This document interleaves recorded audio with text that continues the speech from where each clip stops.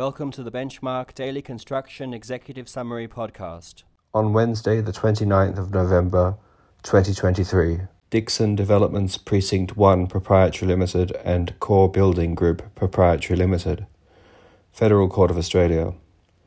Courts dismissed application for judicial review of adjudication under the Building and Construction Industry Security of Payments Act 2009 ACT.